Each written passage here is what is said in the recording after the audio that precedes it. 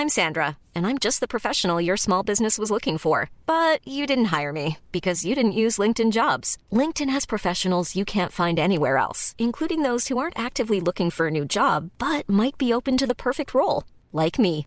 In a given month, over 70% of LinkedIn users don't visit other leading job sites. So if you're not looking on LinkedIn, you'll miss out on great candidates like Sandra. Start hiring professionals like a professional. Post your free job on linkedin.com/people today. Hey everybody, you are listening to Close Reads, and I'm David Kern. Now, usually on this show, we would incorporate an ad read and an intro and all that into the show. And we tried to do that 3 times, but we had a lot of tech issues, so we had to kind of change the way we do this. So I just want to say welcome. Thank you for listening. On the other side of this, you'll get Tim and Angelina and a conversation on Chapter 7 of Brideshead Revisited. Before we get to that, though, I do need to say a quick word from our sponsors.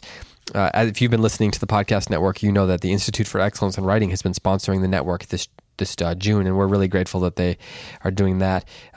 They equip teachers and teaching parents with methods and materials to aid them in training students to become confident and competent communicators and thinkers. At IEW, it is their privilege to partner with you on this educational journey toward better listening, speaking, reading, writing, and thinking. And you can learn more about IEW at IEW.com. You can find their podcast there, as well as all their programs, Andrew Pudois' speaking schedule, and much, much more. So thanks so much to IEW for sponsoring. They've been really good, reliable friends of ours for a long time, since well before we were doing podcasts or really doing much of anything. They're really crucial in helping Cersei grow and get off the ground a little bit. So thanks so much to them for sponsoring this month. And thanks also to Scholé Academy for sponsoring. If you have a 9th or a 12th grade student that would benefit from an engaging seminar-style gradebooks course while earning 2 high school credits, then classes with Close Reads contributor Professor Tim McIntosh might be the great option for you from Scholé Academy. They're offering 4 different high school gradebooks courses live online. If you would like your high school students to have deep engagement with great books and develop a love for the classics under the tutelage of a professor like Tim McIntosh, then visit ScholéAcademy.com to learn more. He's got 4 different courses going on, and if you head over to Scholé Academy, you can see all the information there. His mug is there on the front page, he says. So check that out. So thanks to Scholé Academy from Classical Academic Press and to IEW for sponsoring. And with that, I guess let's just kick it over to the conversation today. This is Angelina and Tim and I discussing Chapter 7 from Brideshead Revisited. Thanks, as always, for listening.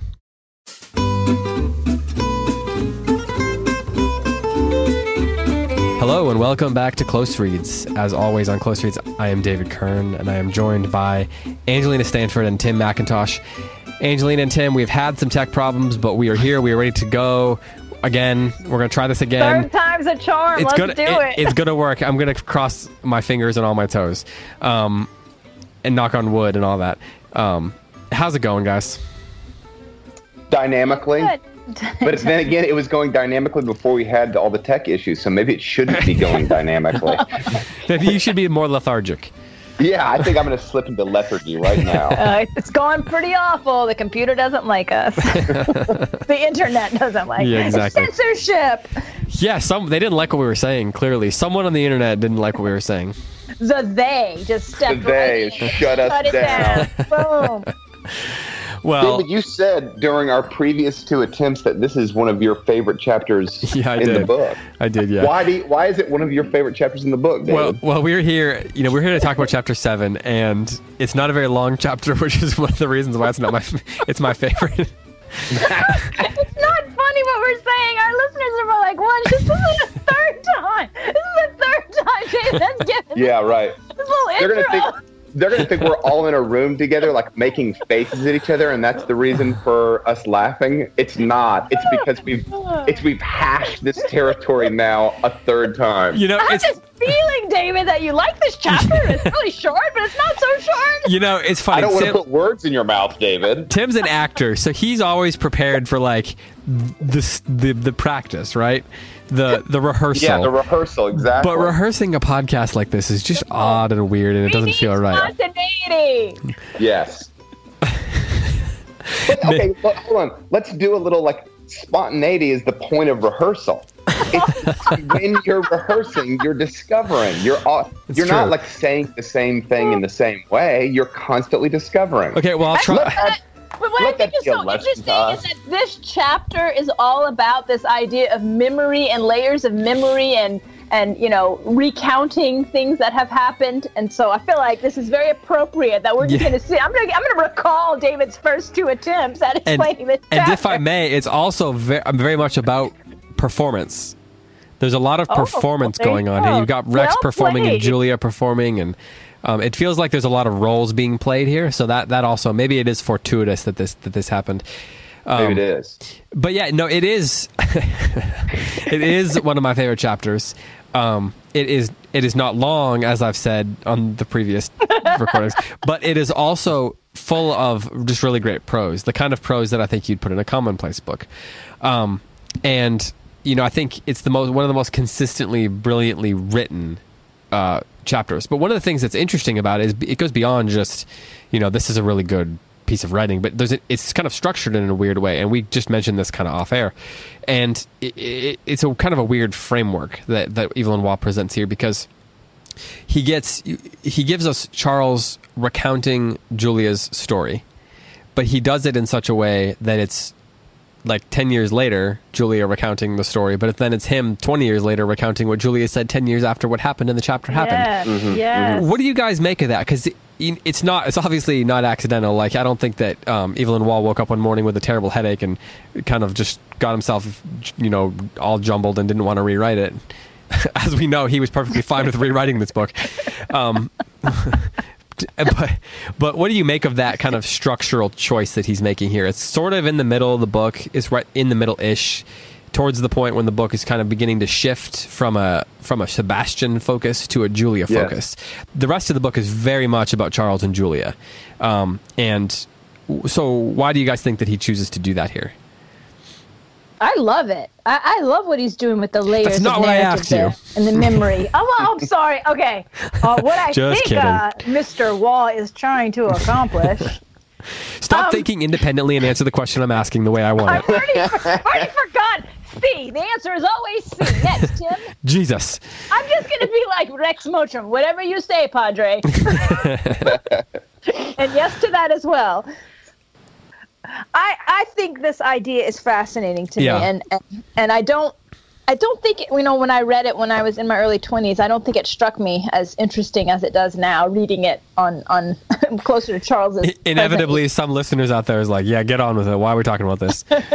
But just the idea that our own stories of our own lives are different, the way we tell them and think about them at different points in our lives, right? So you are hearing what Julia did when she was an idiot 19-year-old, but now she's 29 or 30, but Charles is almost 40, thinking about the idiot things she did. And so you have all these layers of people actually learning from their own experiences. Like, she's able to say, this is what I was thinking and feeling, and I was such an idiot, and this is what was happening, and of course that's over now. And I just think that's fascinating that he's I mean, books do that, but often they will do it by tracing one character over their lifetime, right? And so you see the slow, and you're with them having the slow recognition of what's true and what are our illusions of youth and all of that. And we get to the end and you're like, no, this is really what was going on. Now we've attained wisdom. It's interesting to me, though, that Waugh doesn't drag it out. He's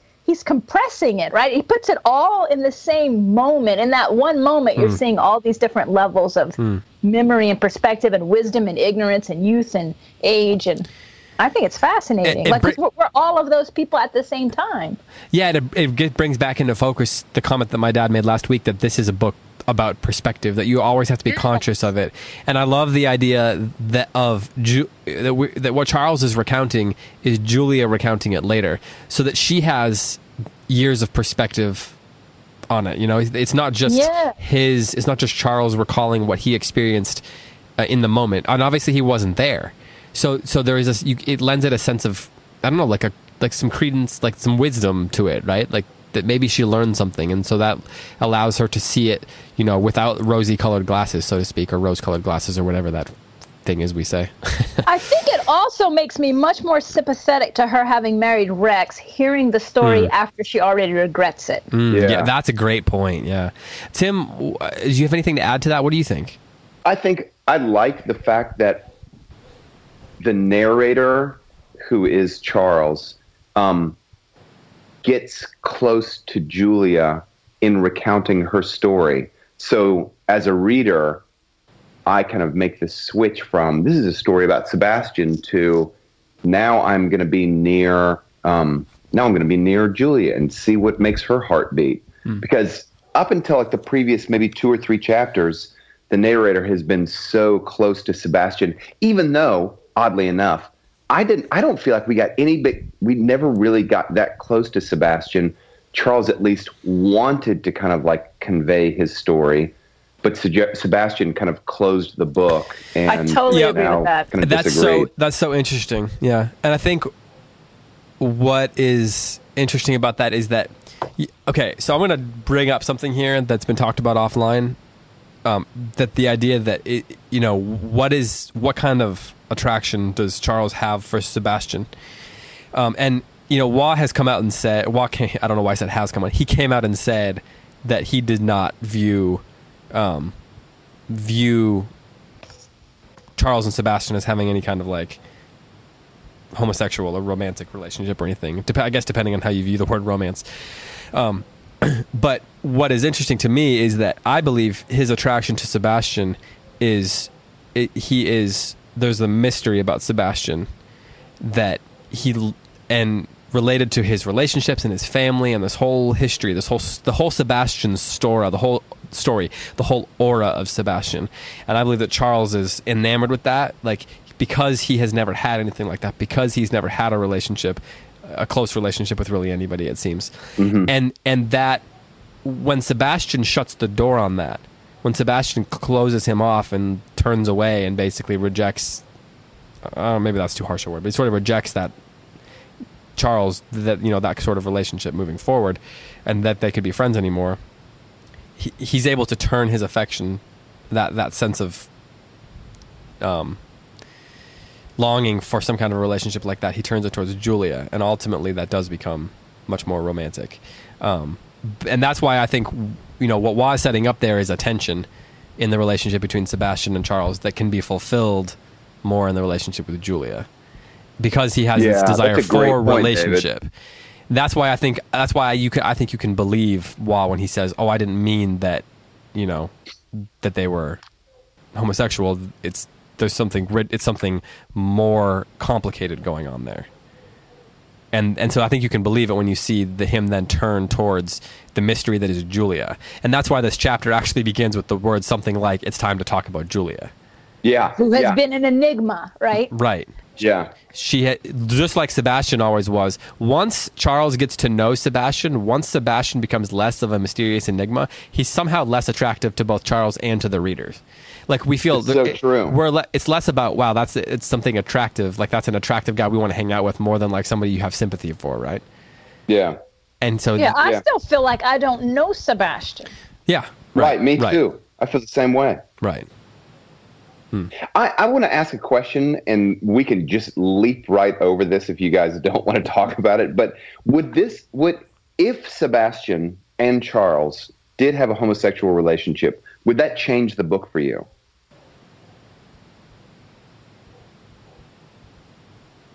I don't know how to answer that. I don't either. Because I can't remember the ending of the book. Oh. So I feel like I don't have enough information to know. I mean, it wouldn't change anything at this point for me, no. I don't know. I don't know how to answer it. I just don't. That's like asking if you could read Japanese, what would the book? How would you feel? If you're reading in Japanese, how would it be different? I don't know. Like, I can't read Japanese. It doesn't. To me, that's. I just am so far from believing that that's what's happening in this book that You can't put on a pair of glasses that imagines looking back that that's what was going on, that they had a homosexual relationship. I mean, I don't know that it would matter. I don't know that I would think that much differently of the book. I mean, the probably, especially at this point, because to me the book is still about conversion, and it's about like acquiring faith and how that happens, that process. And we're not supposed to look at Charles and Sebastian as like, we're not supposed to, it's the old O'Connor idea of like redemption's meaningless unless there's something to be redeemed from, right? Yeah. So the idea would still stand for me, but I just like, that's how I don't think I'd feel different from that perspective.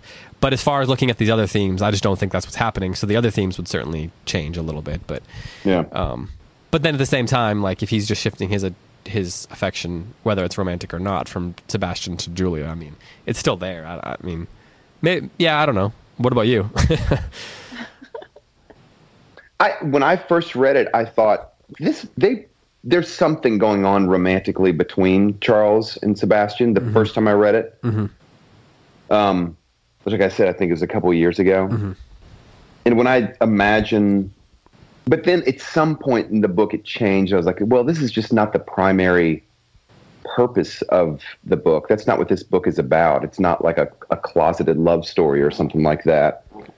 So I don't think it would make any difference to me either, because the thematic concerns of the book are they just steer quickly away from any potential romance between those two characters. Yeah. That's a long way of saying, no, it wouldn't matter to me. It is interesting that all of a sudden he's like not really a character anymore. Yeah, I know. He just disappears. I mean, he is a character. He'll show back up, but he's sort of, for a while, not a character. He, like right now in the story, he's not really a thing. He's run. Well, he ran. Plot-wise, he ran away, and that's what's happening narrative-wise as well. Right. And even when he was still in the room before he ran, he kind of disappeared. He was just just an alcoholic. You're like, but that's very well done. But that's well done. That isn't that what happens to people in that kind of situation, that they're there and they're not there and they're just completely isolated and. Absolutely right. Well, it's like his father in the lives of him, like in his life, you'd imagine. But let's talk a little bit more about Julia then, because chapter 7 focuses on her and Rex, their relationship, and I think one thing that's worth talking about is their attraction to each other. Like, speaking of attractions, why are Rex and Julia attracted to each other? And I think that's worth thinking about, because we get to know each of them quite a bit here. And we get to know them with, some distance, as we said, so I think that's useful.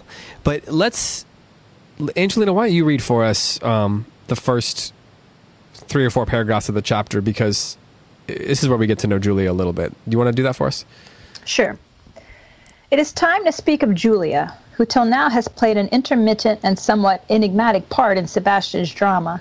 It was thus she appeared to me at the time, and I to her. We pursued separate aims, which brought us near to one another, but we remained strangers. She told me later that she had made a kind of note of me in her mind. Scanning the shelf for a particular book, one will sometimes have one's attention caught by another, take it down, glance at the title page, and saying, I must read that too when I've the time, replace it and continue the search. On my side, the interest was keener, for there was always the physical likeness between brother and sister, which caught repeatedly in different poses under different lights, each time pierced me anew. And as Sebastian in his sharp decline seemed daily to fade and crumble, so much the more did Julia stand out clear and firm. She was thin in those days, flat-chested, leggy. She seemed all limbs and neck, bodiless, spidery. Thus for she conformed to the fashion, but the haircut and the hats of the period, and the blank stare and gape of the period, and the clownish dabs of rouge high on the cheekbones, could not reduce her to type. When I first met her, she met me in the station yard and drove me home through the twilight that high summer of 1923. She was just 18 and fresh from her first London season. Do you want me to keep going? Yeah. Read this next one. Some said it was the most brilliant season since the war, that things were getting into their stride again. Julia, by right, was at the center of it. There were then remaining perhaps half a dozen London houses which could be called historic. Marchmain House in St. James was one of them, and the ball given for Julia, in spite of the ignoble costume of the time, was by all accounts a splendid spectacle. Sebastian went down for it, and half-heartedly suggested my coming with him. I refused, and came to regret my refusal, for it was the last ball of its kind given there, the last of a splendid series. How could I have known? There seemed time for everything in those days. The world was open to be explored at leisure. I was so full of Oxford that summer. London can wait, I thought. And so right again, we're right back at this idea of the passing away of something, right? All these old traditions are lost. This is the last of the coming out parties. And in fact, I thought it was so interesting, given some of these ideas we picked up on of enchantment and something fairy tale and mysterious and magical about the Marchmains. I thought it was really interesting on the next page that Waugh describes Julia as a fairy tale heroine, and he uses those words, right? That she's the heroine of a fairy story, turning over in her hands the magic ring. Talks about the kingfisher and so forth. Yeah, so he's bringing out those fairy tale motifs a lot in here. What do you make of all the architecture references? Because we've talked about that before, but he very purposefully seems to compare Julia to these buildings, or at least put her in within a context of them, right? And he's talking about there were still some old buildings, even as they're putting up new buildings and stuff. Why do you think he does that? Like the paragraph after you let off, the other great houses, he talks about the other great houses that belong to the kinsmen or to childhood friends of Julia's, with their music floating out of the plane trees and the pavements and the balconies and so forth. May I take a wild speculation on go this? ahead. Go for it. Can you imagine after the London bombing how much architecture had been utterly obliterated? I mean, centuries old architecture had been obliterated, and now, kind of writing forlornly after World War II, all these references to architecture would have a real palpable sense of loss to his first readers. I mean, that's a speculation. Obviously, I don't know. As Charles or Waugh writing 25 years after, like not in the 20s when it's supposed to take place, but writing years later. Yeah.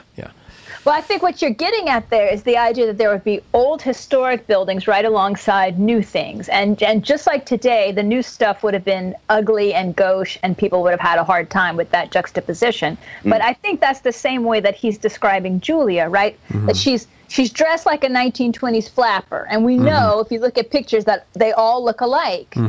But he's saying she wasn't like them, though. She still stood out. So it's almost like she's an old house in a new exterior, but Julia's not the new woman. I mean, you said off air that she's trapped really between the old world and the new world, and I think that that's a great way to look at her. And I think that description of her physically, I mean, physically she looks like the new woman, but there are some things about her which are very new woman and forward thinking, but there are also some things about her that are very old, and ultimately this is why she comes to reject and be repulsed by Rex.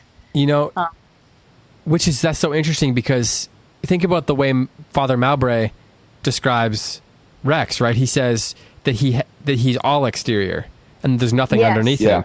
And it's almost like Julie is the opposite. Like she's playing a role on the outside, which keeps her, quote, up to date or something like that, however you want to put it. But there's more to her under the exterior, whereas Rex is truly a man of his time. He truly is the modern man on the inside and on the outside. He's putting on a performance to fit in with Lady Marchman, to fit in with the Catholic Church, to fit in with these old traditions, which he wants to be able to use to his benefit.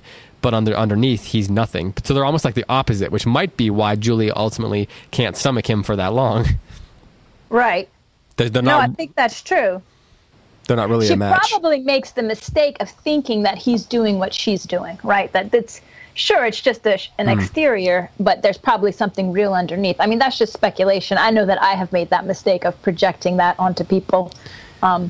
I'm always attracted to quiet men, and I found out the hard way that not every quiet man is hiding depths beneath his quietness. They're not all Mr. Darcy. They don't have anything to say. Yes, exactly. Sometimes it's quiet because, like Rex Mottram, there's nobody home.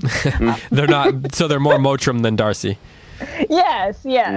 I like that you mentioned, though, how it describes her even physically, because it does have this kind of like industrial vibe, the way he the words he uses and stuff like that, like limbs and necks, and like the idea of straight lines and sort of, it feels like plans to a modern building, so to speak. And if you think it's blueprints more than a description and it's very generic. Yep. That's true. Yeah. But he still, sees something in her. Do you think this chapter gets into what it is that he sees in her? It does. There are various I mean, most of the point of view is about why she is interested in him, but there are moments kind of sprinkled throughout the chapter about why he likes her so much. And it seems like he likes her because she's a ticket into a type of society that he wants to kind of belong to, even though he has nary a clue about what makes that society that society. You're talking about Rex? Yeah. Yeah. Yeah, see, that's the thing about Rex, is that I don't think that Rex is playing a part. I think that Rex just, and there's a sincerity about his ignorance, okay? Like, I don't mean this as a defense of him. It's just when they say, well, is he just going through the motions of this becoming a convert? And they all say, no, he's dead serious. He's sincere, right? Yeah. But if you have no interior life, what does that sincerity look like, right? I mean, he sincerely wants to do whatever has to be done. I will say yes to whatever. The Pope's got monkeys in the palace. Yes, I'm in. You know, I'm all in. Rex is all in, and he's sincere. So it's not. It's almost like for him to be a fraud, there would have to be a different interior Rex. Do you know what I mean? Like where he'd be saying, "I'm playing this role, but I'm just gonna fake being a Catholic. You won't be able to get my heart." It's like Rex doesn't have enough of an interior to even fake something. He's just all surface. David, that's. I feel like I'm about to get jumped on, but No, okay. I'm thinking. I didn't say interesting. I don't know. I think he's playing a part, and like if you look at the way the conversation with Julia, when Julia and Mabray are talking about Rex with Lady Marchmain, he says, "Okay, so the priest leaves." He says, Lady Marchmain, he doesn't correspond to any degree of paganism known to the missionaries, right? Which is this incredible line of Mabray describing Rex. And I'm sure we'll have to come back and you know, I know, Tim, you love that passage right before that, and I'll have to have you read that in a minute. But then Lady Marchmain turns to Julia when the priest has gone, and she says, Julia, are you sure that Rex isn't doing this thing purely with the idea of pleasing us? And then Julia says, I don't think it enters his head. And then she says, is he really sincere in his conversion? And what's interesting to me here is that I don't know if Julia, to me it feels like Julia is being evasive, because she doesn't answer the question, is he sincere in his conversion? She says he's determined to become a Catholic, Mummy. And then she goes on about how, like, I don't suppose all Clovis's army were exactly Catholic-minded. One more won't hurt. I missed that on the first read.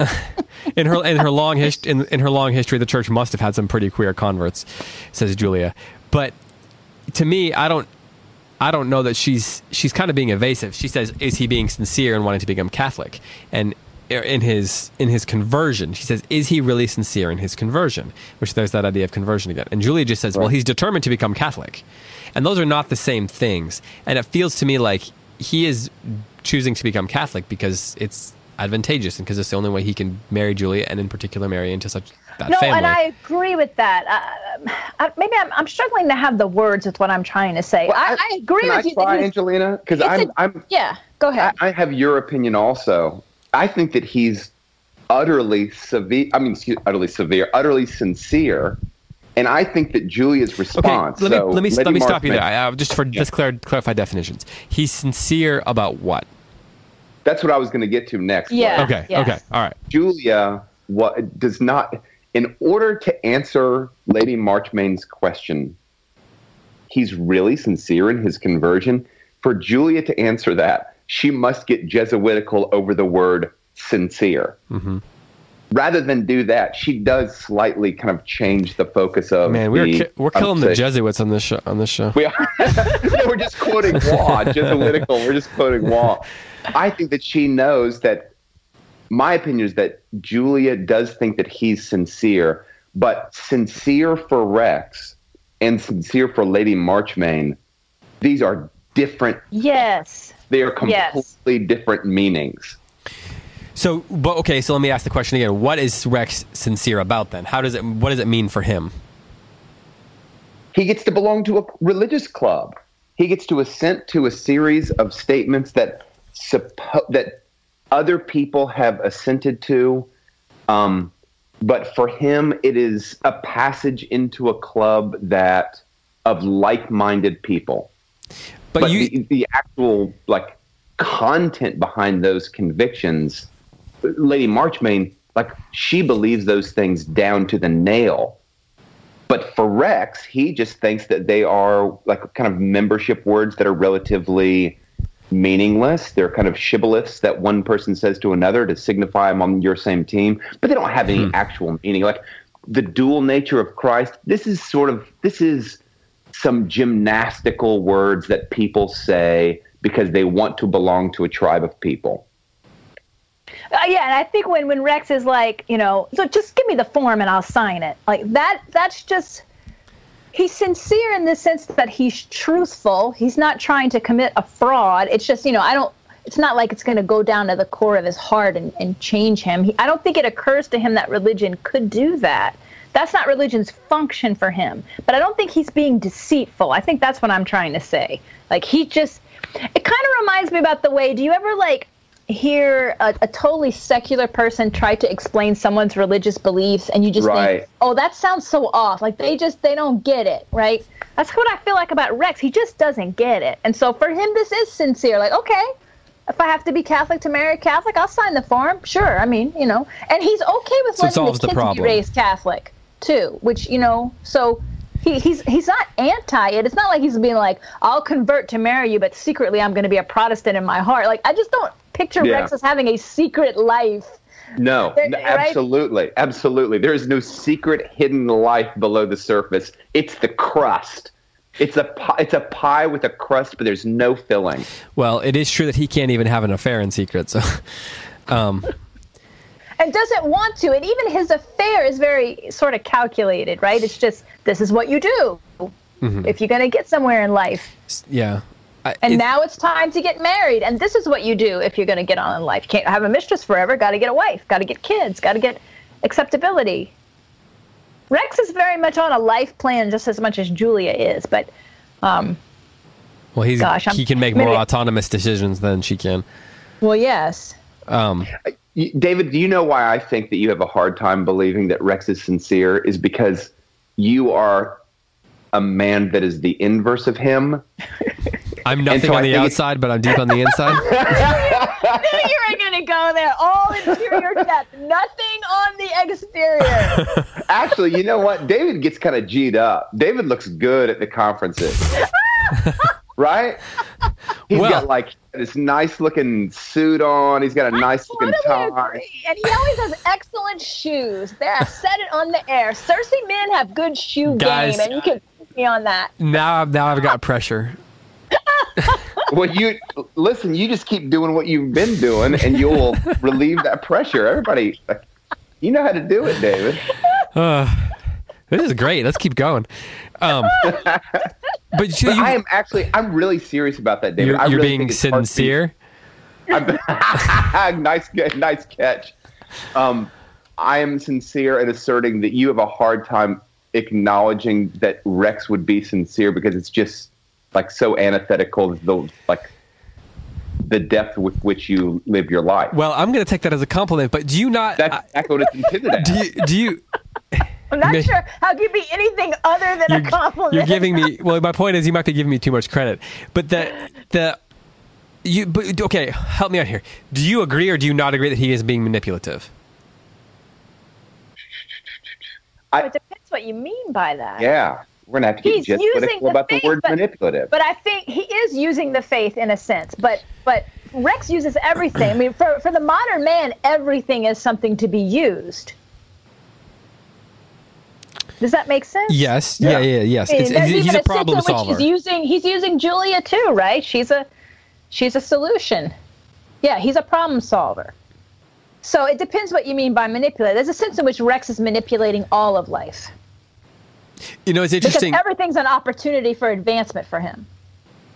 And so the religion helps solve the problem, which is what, his treatment of religion as something to solve a problem or give him an in into a society that he wants to be a part of is what makes his sense of paganism different than any other paganism that the missionaries had to deal with, as Father Mowbray said. I thought that was a profound line because true paganism has a virtue and an honor and something you can sort of make sense of, some hooks that you can then connect Christianity to. But the modern man, I mean, it's the hollow men. It's the men without chest. If Eliot, Lewis, they're all saying the same things. And I think Father Mowbray is saying the same thing too. Like, there's just nothing inside this man. He's not even a pagan. Like the idea that the modern pagan is somehow a worse thing to be than, like an ancient Greek pagan. Yes. Which, by the way, if I have a quibble thus far with the book, it is on this point. And if I have we are about to launch into the deep. Get your life jacket vest on. Get your life jacket vest on. This complaint that many, this complaint that the ancient pagan was somehow kind of like had a depth that the modern pagan has. I am pretty suspicious of that notion. I think that like the ancient pagan would be just as much surface as the modern pagan. I have a hard time believing this critique. Do you mean to say that you think that they're both on the surface, or that we don't give the modern pagan enough credit for his depth? No, I think they're both on the surface. But I think there's this kind of fairy tale notion, and I use the word fairy tale in this context in a derogatory way. There's a fairy tale notion that like kind of the ancient pagans were robust, depth-filled, but just slightly confused. And I'm like, I have a feeling they were just as surfacey as Rex Martram. They just had a different set of kind of surface convictions. Let's not even call them convictions. They wore the bumper stickers that Rex wears and seeks, but they believed in Zeus and they believed in Juno. But they were just as shallow and acquisitive as Rex is. So that is the deep. We have launched into the depths.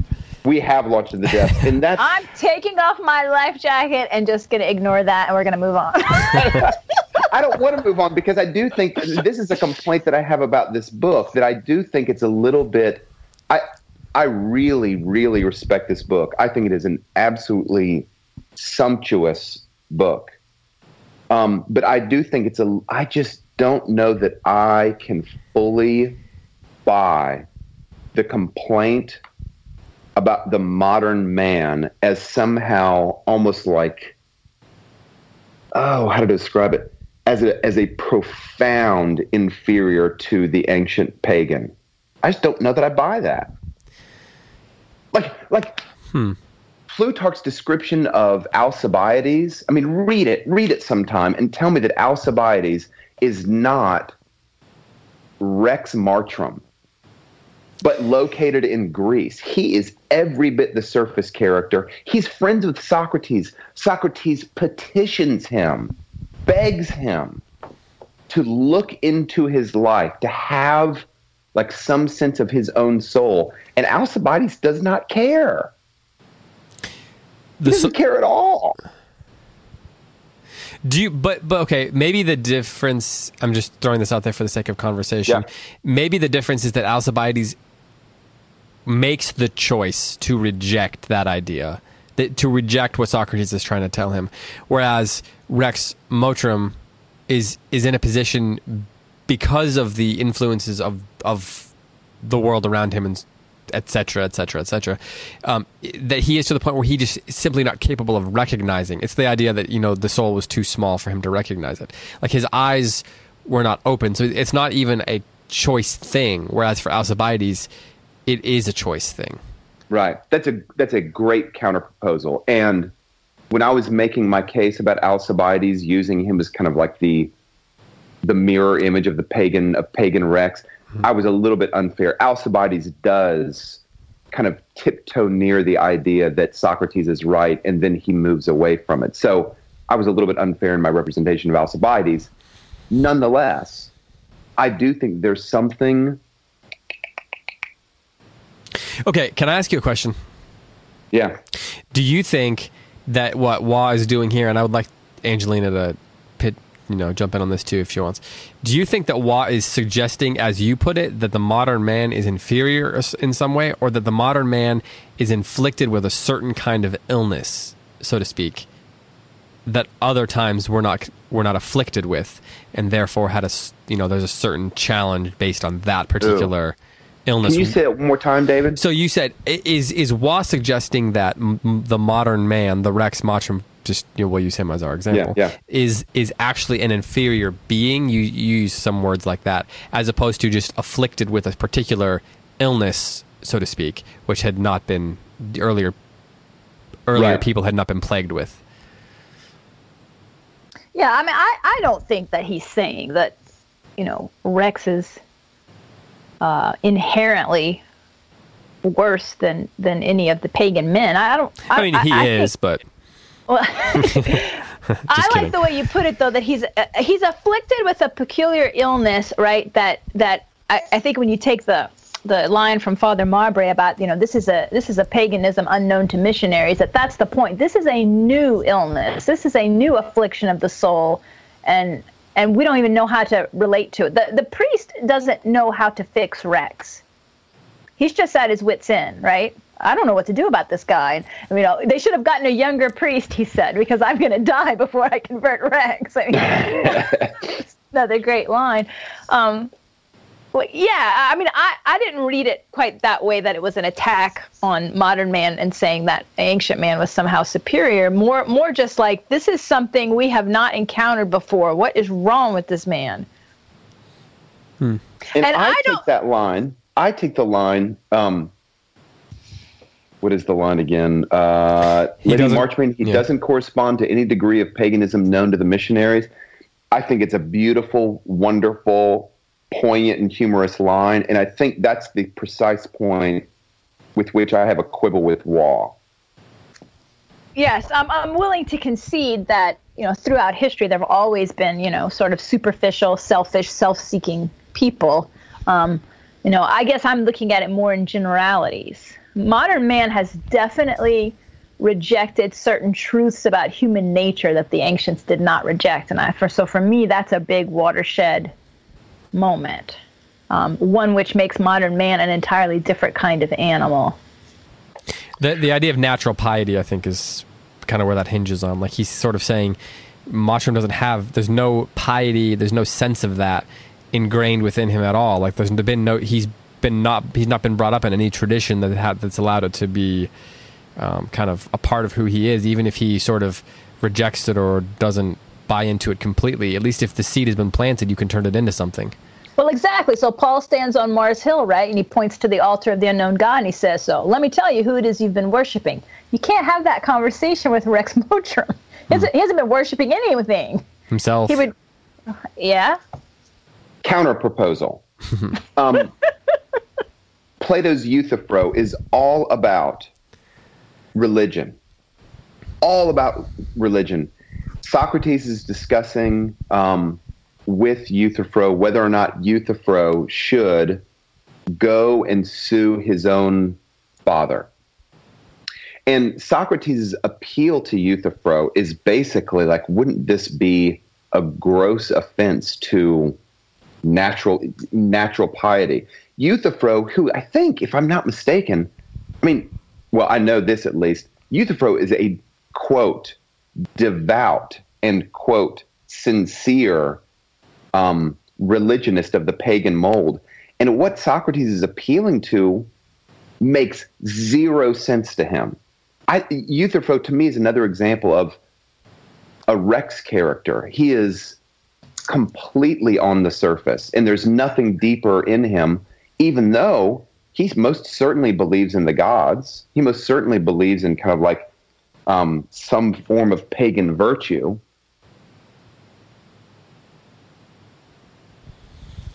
Am I appealing to books that are kind of like a little bit unfresh for you guys, and so it's kind of it's hard to have it's hard if you've not read the Euthyphro recently or Plutarch's Alcibiades to kind of get. It's a little bit unfair. Yeah. But I was not prepared to have this conversation. Yeah. Sorry, it's a little bit unfair. But it's part of the reason that I have the conviction that I think that Waugh is making the kind of surfacey nature of modern man into a little bit of a straw man that I don't think really stands a close reading of history. That's my complaint. But if that's what you think about what he's saying about modern man, then the book falls flat completely, because that's what the whole book's about. I mean, that's what Sebastian and Charles is. That's the constant struggle. I mean, isn't it? I don't think so. that the book. I do think that's what the book is about. I don't think that the book falls apart completely, though. I just think that Waugh's being a little bit. Oh, you're just saying he's being a little harsh. Yeah, he's being harsh. He's being harsh, but I think that his complaint about modern man is a complaint that he could make in 300 BC just as easily he could make it in 1925. I suspect he would agree with it. I think that's where it comes down to the particular nature of the particular malady, and maybe Mottram, is only a small portion of that. Like he's an example of a certain kind of person, just like Sebastian and Julia and Charles are each examples of their own sorts of people too, and like Lady Marchmain is, and so forth. Like every character, to a certain extent, no matter how complex, is still sort of molded out of an archetype, right? Yeah. Do you think he would say that, David? Do you think that Waugh would say, "Yeah, I agree with what Tim just said"? I'm suspicious that he would say, I don't. Okay. No, Tim, we're dealing with a different kind of. The modern world creates a different sort of animal. Well, I think he probably would say that. I think, but I don't. And I would clink his glass in a cheers for saying that. And then I would have the butler remove you from the premises because you're really ruining our cocktail party. Yeah. I mean, I don't see how you could possibly say that every generation or every, epoch or whatever doesn't produce its own kind of people. I mean, that's like, that doesn't make any sense to me. Right. I mean, it was saying the same thing as Eliot and Lewis, right? Hollow men without chest. But you're saying there have always been men without chest. I think my argument would be, man, we are going to get into the deep waters. So, hold on. Are you saying something about his appeal to that the past, like that the past is somehow better than the present, or whatever his present was, that he is appealing to that to a degree that makes it overstated? Yes. That the comparison between the past and the present is too dramatically drawn. Yes, exactly. And that sense of conflict is not necessary. The stuff going on with the characters still works, but that there's not something inherently better about the past than there is about the present, or his present anyway. I think that he thinks that. Yeah, there's something inherently better about the past than there is about the present. That particular way of putting it, I think, is something I'm going to have to think about. Does he think that? I don't know. I mean, as you're talking, I keep thinking, well, it depends what you mean by. I mean, we'd have to really hammer out all of our definitions here. Let's see if we can find a point of agreement. Do we agree that what's going on here, at least, is that these characters and the world that they live in is stuck in this state of flux? Like it's in between. Yeah. It is at a turning point that is causing turmoil and conflict, both within the world they live in, but also within each of them as characters, and then within their relationships. That all that leads to that kind of that inner turmoil that makes them confused and leads to despair and all that sort of thing. Yes. Okay, so that's the point we agree on, that I think we can but I continue think on. This is also worth saying too, is that I mean, there was that line about paganism, but on the whole, I really thought that Waugh is much more contrasting the medieval sensibility and the modern sensibility than he is trying to say something about the ancients. And so when you're talking about the medieval world versus the modern world, I don't romanticize, as much as I love the medievals, I don't romanticize them, that they are fundamentally different human beings who are just, love, truth, beauty, and goodness right out of the womb. But I do think with modern man, you're talking about a culture and a world that has deliberately turned its back on its Christianity, right? So it's unmoored itself from reality on purpose. And we're dealing with I mean, it's like somebody just blew up the world, and we're standing in the rubble, and we don't know. We're looking around at the rubble, going, "There's a lot of rubble here, and we don't know what to do." And so, for me, that's what the book is about. It's about people who are living in the world that was just they're living amidst the rubble. Yeah, and it's not just the literal rubble of the aftermath of the war, but the literal, the rubble, the metaphorical rubble of the Enlightenment and the Enlightenment optimism that led to World War I and all of the things that blew up in our faces, that man cannot achieve perfectibility. We're not going to have heaven on earth. We can't reason our way out of every possible problem and solution. Man, I always say that optimism leads to nothing but despair. David, was that a quote? No, I just made it up.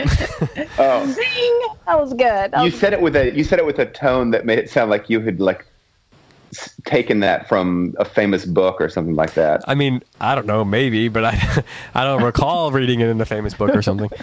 Our listeners will have to. But I don't fundamentally disagree with Tim. I would absolutely agree that there have been, people going through the motions of piety and being superficial and having manipulative means, and goals. I don't think human beings are a different sort of animal than they were 2,000 years ago, but I think you're dealing with people who are suffering from having deliberately cut themselves off from reality and trying to recreate reality in a way that the medieval and the ancient man would not have tried. Like, they would have always understood who they are as human beings in relation to something else, whereas moderns, we are, and this is why Rex is such a good portrait of that, because Rex is a self-made man, and modernity is all about being a self-made man in every way. I mean, we are taking it to the most ludicrous extremes right now. You can say you can decide what race you are, what gender you are. I'm a car, because we are the self-made men. We can define ourselves. What's interesting is that the only way, what Rex puts on display, I suppose, is that the only way to be the truly successful self-made man is to buy your way or push your way into already created constructs. Yeah. Like, to be truly successful, he has to push his way into the world of the Marchmains and, this upper class. Like, that's what's maybe it's a matter of he thinks that's going to fulfill him, and maybe he really does love her, but to truly be successful, he has to push his way into something that already exists. But hey, on another note, you mentioned something about recreating reality. I just got a quick telegram from Graham. Oh, what's Graham have to say? So he just wants me to thank you, Angelina, for the wonderful baby shower gift. The noise canceling. Yeah, it was really sweet because she sent over noise canceling headphones that actually fit a baby. So they fit baby Ella really nice and snug, and so baby Ella's finally getting some good sleep. So he thanks you. He says that was very proactive of you, Angelina. I do what I can. Yeah. Those are really expensive too. So yeah, it's hard. It's were. hard to get them that small. The problem is she'll grow out of them so fast you'll have to get another pair. I didn't think through that well. That was really thoughtful. Yeah. But I do. Yep.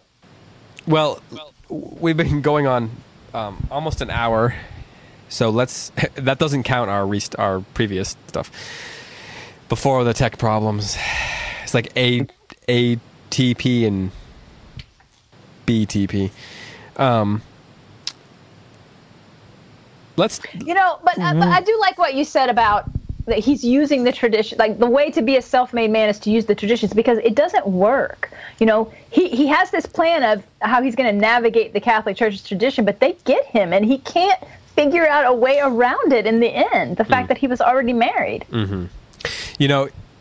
One of the lines that stands out to me, the way Charles describes Mottram, is he says he was masterly in his treatment of her. And he's referring to the way that he interacts with Lady Marchmain, because, and that's where that's where I get this real sense that he's being manipulative and he's using everybody, and he's just, there's something for his own aims here. It's masterly in his treatment of her, because that is not the kind of line you write when you want when you want to feel like there's genuine affection going on there, right? No, that's true. He says he was masterly in his treatment of her, and then Rex says, I don't pretend to be a very devout man. Yeah, no kidding. Nor much of a theologian. Again, no kidding. But I know it's a bad plan to have two religions in one house. So that's it's practicality, Pragmatic, right? Yep. Yeah. A man needs a religion. If your church is good enough for Julia, it's good enough for me. And that's where you get, and then she says, very well, I will see about having you instructed. And then he says, look, Lady Marchmaid. And he doesn't say, that's not a thing you say when you're trying to be kind and gentle again, right? He says, look, Lady Marchmaid, I haven't the time. It's like he's talking to an employee. Instruction will be wasted on me. Just you give me the form and I'll sign on the dotted line. And then she says, it usually takes months, often a lifetime. And he says, well, I'm a quick learner. Try me. and then he meets with Mowbray, and Mowbray is... I don't know what the word, what does it say? He's he refers to him as an obdurate catechumen, to Rex that way, but he knows how to manipulate the situations. He knows how to get what he wants. He's pushy and bold, and he's the same way with Julia. So which leads me to one of the questions I asked at the beginning that I'd like to get your thoughts on. Why is she attracted to Rex? Mm-hmm. There is obvious reasons, and then there are the not obvious reasons. Obviously, he's very much surface. So, what are the surface reasons that it seems like that she's attracted to him, like that she's drawn to him? His age and his money and his prestige, I suppose, are there. Wall gives a handful of answers.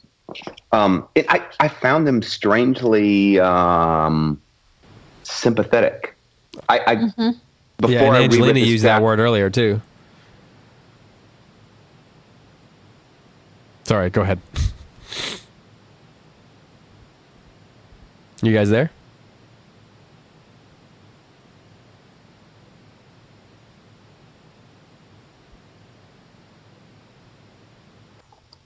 Hello? Hey, we're here. Tim, you there? Yeah. Okay. Can you hear me? Okay. Yeah. Sympathetic.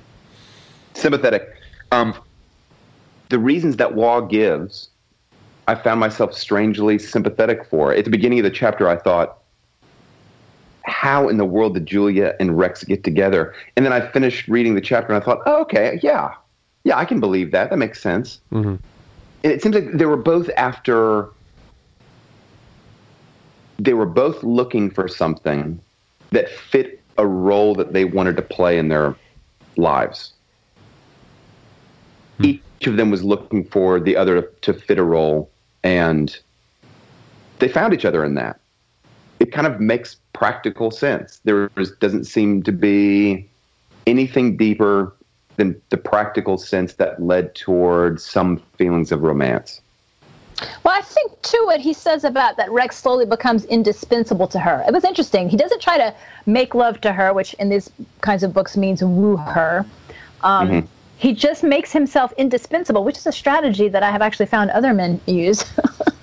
But I can actually understand why that would have worked for Julie. I mean, she's got an absent father. And then and Rex would have been there. And we saw earlier that, who do we turn to when we need to get Sebastian out of trouble? Rex. Rex is on the spot. Rex gets things done. He knows how to navigate the world. I can totally see why that would be someone who would seem comforting to her.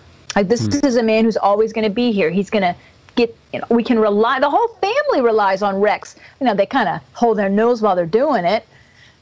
But he's useful.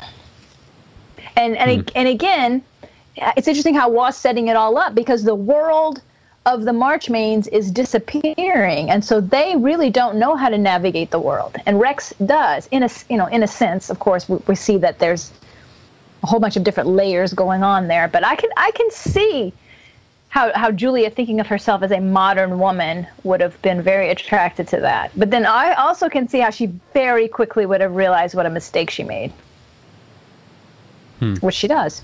Most definitely.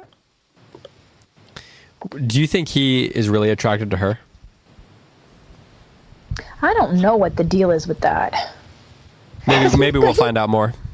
He goes back to the mistress awfully fast and says, well, what'd you expect me to do? It's hard to believe there's any kind of real sentiment there, but Rex may not be capable of anything real. Yeah. Yeah, does he find her attractive? It's like, well, what does attractive mean? I mean, your dad was so right. It's everything in this book is perspectives. Everything in this book is perspectives. That's really interesting that you say, we never get much of an expression of him either A, expressing affection, or B, expressing why he's attracted to her. Like, he doesn't say that.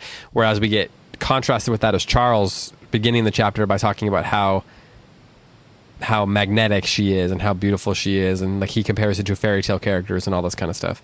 Yeah. And so Charles has this real sense of attraction to her, and he's expressing that, but Rex never does say that. And in fact, you mentioned that maybe he's not capable of feeling, like he doesn't seem to be able to feel how other people are feeling. Mm-hmm. Because there's not a lot of empathy there. Because like even when Julia threatens to not marry him because he goes back to the mistress, and he's like, well, what was I supposed to do? You're making this take too long. What am I supposed to do? And he's just like, it's pragmatism. It's this, the specific, you have a specific desire, a specific whatever. There's a way to solve it. Yeah, Rex is looking for a wife. It makes sense, given everything we know about who Rex is, that he would have picked the number one debutante that year. Yeah. Rex wants the best. Julia was the best. And he's a lot like her father. So she probably has some sort of like daddy issues that are leading to that, which definitely. I don't mean to oversimplify that as much as it sounded. We just don't have a lot of time to talk about it right now. Oh, it's absolutely true. It's absolutely one of the things about this book that's so compelling is that it really does open the door to all sorts of kind of like psychological, how do I say it? It's very psychologically suggestive. You can see the effects of like parental relationships on all of these characters. All these characters. Mm-hmm. Maybe with the exception of Lady Marchmaid, we don't get a lot about her, like mother and father, but the effect that she has on her sons and daughters, it's ripe for theorizing on a psychological level. Well, that's as good a place as any to stop. We need to. But can we read the last paragraph though? Well, I was just going to say final thoughts. I'm not getting into too much. I just strongly related to Julia in this chapter, and to see her being how so, Angelina? I don't want just making a horrible choice in a husband, but also as you go through the steps with her, feeling like, of course, this was an inevitable choice for her, because this is kind of how this is just how she is in this situation, and of course her eyes are going to be open to it later, and she's going to regret it, and also I strongly related from my own life experience to the idea that you misinterpret someone's surface for thinking there's this depth underneath, and being really shocked to discover that that's not true, because you project when you have depth, you project it onto other people. At least I do. It's not my default when I meet somebody that you're probably just an automaton and have nothing going on inside. Like that, that's not how I approach people. I'm always like trying to dig through and like, ooh, you're a mystery. Let me dig through and find out what mystery you are. So I actually relate to that about Charles too. You don't have like this robotic radar that like can go, you are shallow. Ding, ding, ding. Nobody home. Yeah, so I don't have to talk to you. So. Avoid. Danger, Will Robinson. Danger. I like what you're saying, though, because one thing I love about this last little paragraph here is, speaking of depth, that it reveals for us as readers, as it does most of this chapter, but particularly this paragraph, it reveals the depth that Julia has within her. Because one thing you'll notice that it's not the narrator is not saying this. This is her dialogue. This is coming from her, and that she is capable of speaking eloquently, of humor, of empathy, of sympathy. Like all these things we kind of already knew kind of come into focus in this one paragraph and prepare us for, the future, the rest of the book. So yeah, please go ahead and read that. Father Mowbray hit on the truth about Rex at once, that it took me a year of marriage to see. He simply wasn't all there. He wasn't a complete human being at all. He was a tiny bit of one, unnaturally developed. Something in a bottle, an organ kept alive in a laboratory. I thought he was a sort of primitive savage, but he was something absolutely modern and up-to-date that only this ghastly age could produce. A tiny bit of a man pretending he was the whole.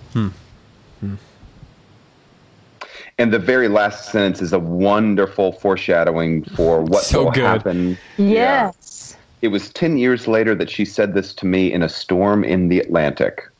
So good. Yeah. Really, so good. Yeah. So it's like subtle, but also great craftsmanship.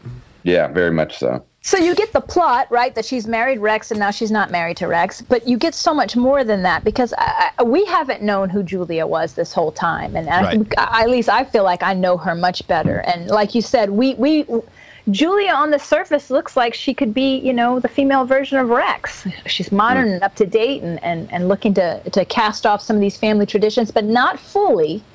And then yet we see at the end that she's not at all like Rex. Yeah. Well, that is a good place to stop.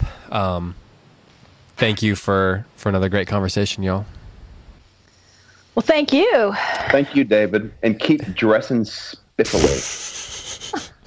Okay. You wanna contribute to my spiffy dress fund? Which is not that I'm going to be wearing a spiffy dress. It's that I, need more money. I need a spiffy dress. If people want to donate, let's start doing a spiffy dress. I need a new banquet ensemble. The spiffy dress fund. Tim, you want some money for your spiffy dress too? I do. Let's put it all in the pot together. Hey, speaking of money that is gonna be donated, I wanted to make a quick comment because a really good friend of ours here at Cersei, her name is Rachel McClure. She's a former student of mine actually, and a mentee of my dad's and my mom's. And she is joining my sister Katie in Uganda in about 2 weeks. She's going to be teaching with the Amazima Ministries. It's a missionary teacher. They're teacher missionaries for students and kids in Uganda. It was started by Katie Davis, who wrote Kisses for Katie, if you're familiar with that book. And my sister is there teaching upper school to these Ugandan children who have been sort of semi-adopted. What happens is the families are so poor that they bring their children, they give up their children for adoption because they can't feed them or school them or anything. And, so it's really sad. And so this ministry comes in and they say, if we can feed and school, feed and educate and clothe your children, will you keep them? It becomes a boarding school. And the families all say, yes, of course. So this ministry is there to do that. So Rachel is going to go over there and join my sister there teaching. My sister's going to teach for one more year, and she's kind of going to, pass that on to Rachel after a year. So then Rachel will be there for a few more years. And, they prepare these young African boys and girls to go back into their Ugandan communities and take their education and what they've learned and hopefully, do some good with that in their community. So it's not like they're being trained to move elsewhere, but they're actually, trying to contribute to these communities. And what we're trying to do is help Rachel raise some money. She needs to raise $2,000 a month to be able to kind of live there as a missionary for the first 2 years. And so she's raised a little over $1,000, I think something like $1,200 or $1,300 a month. And what we want to do is we want to match up to $250 a month. So we're looking for some people to help us do that. So if our listeners could help do that over the next couple of weeks, help get that up to $250 a month. If you can give $5 a month even, that would be great. And we'll match that. So we're going to give $250 a month. And we're just hoping that, you can partner with us in that. This is a really cool, they're teaching classically. It's a classical basis in their program. There's a former classical school headmaster that's there leading the school that Amazima is associated with. And so, if you're looking for some missionaries to support, this is a cool opportunity. If you want to learn more, we have some notes on our Facebook page, and then you can also just head over to the donation page on our site, and there's a little drop down there where you can choose, instead of choosing like a Cersei donation fund or whatever, you can choose the Amazima fund, and we will, you donate that money, and then we will subsequently write a check, over to them. Or I guess it won't be a check. It'll probably come out of our bank account every month. But if you're interested in partnering with that, we would certainly appreciate that. And I know that those missionaries over there would as well, and they're doing really great work. So let's support them. Yeah. So if you can join that, we know there's a lot of things to give to, but they're doing some really great mission work over in Uganda, and one of the poorest countries in Africa. So. Anyway, that's that. Speaking of donations, don't donate to our clothing fund. I mean, donate to the Amazima Missionaries Fund. Worthwhile. And then also, I just want to say we are planning to do a live recording on Thursday night of the conference in Louisville. So, I mean, in Austin, not Louisville, in Austin, Texas. And we'll probably still be on Brideshead. So if you want to come, and if you're going to be at the conference, come Thursday night and join us. We'll do a live recording of the podcast, and you can see what it looks like when we're actually laughing at each other. And hopefully we won't have as many tech problems. So, all right. Well, any final thoughts from either of you? No. None from me either. All right. Great chapter. Well, Yeah, absolutely. then for Angelina Stanford, for Tim McIntosh, and for all of us here at Cersei, I'm David Kern saying farewell on the Cersei Institute Podcast Network. We look forward to talking to you next week on Close Reads. Thanks so much for listening.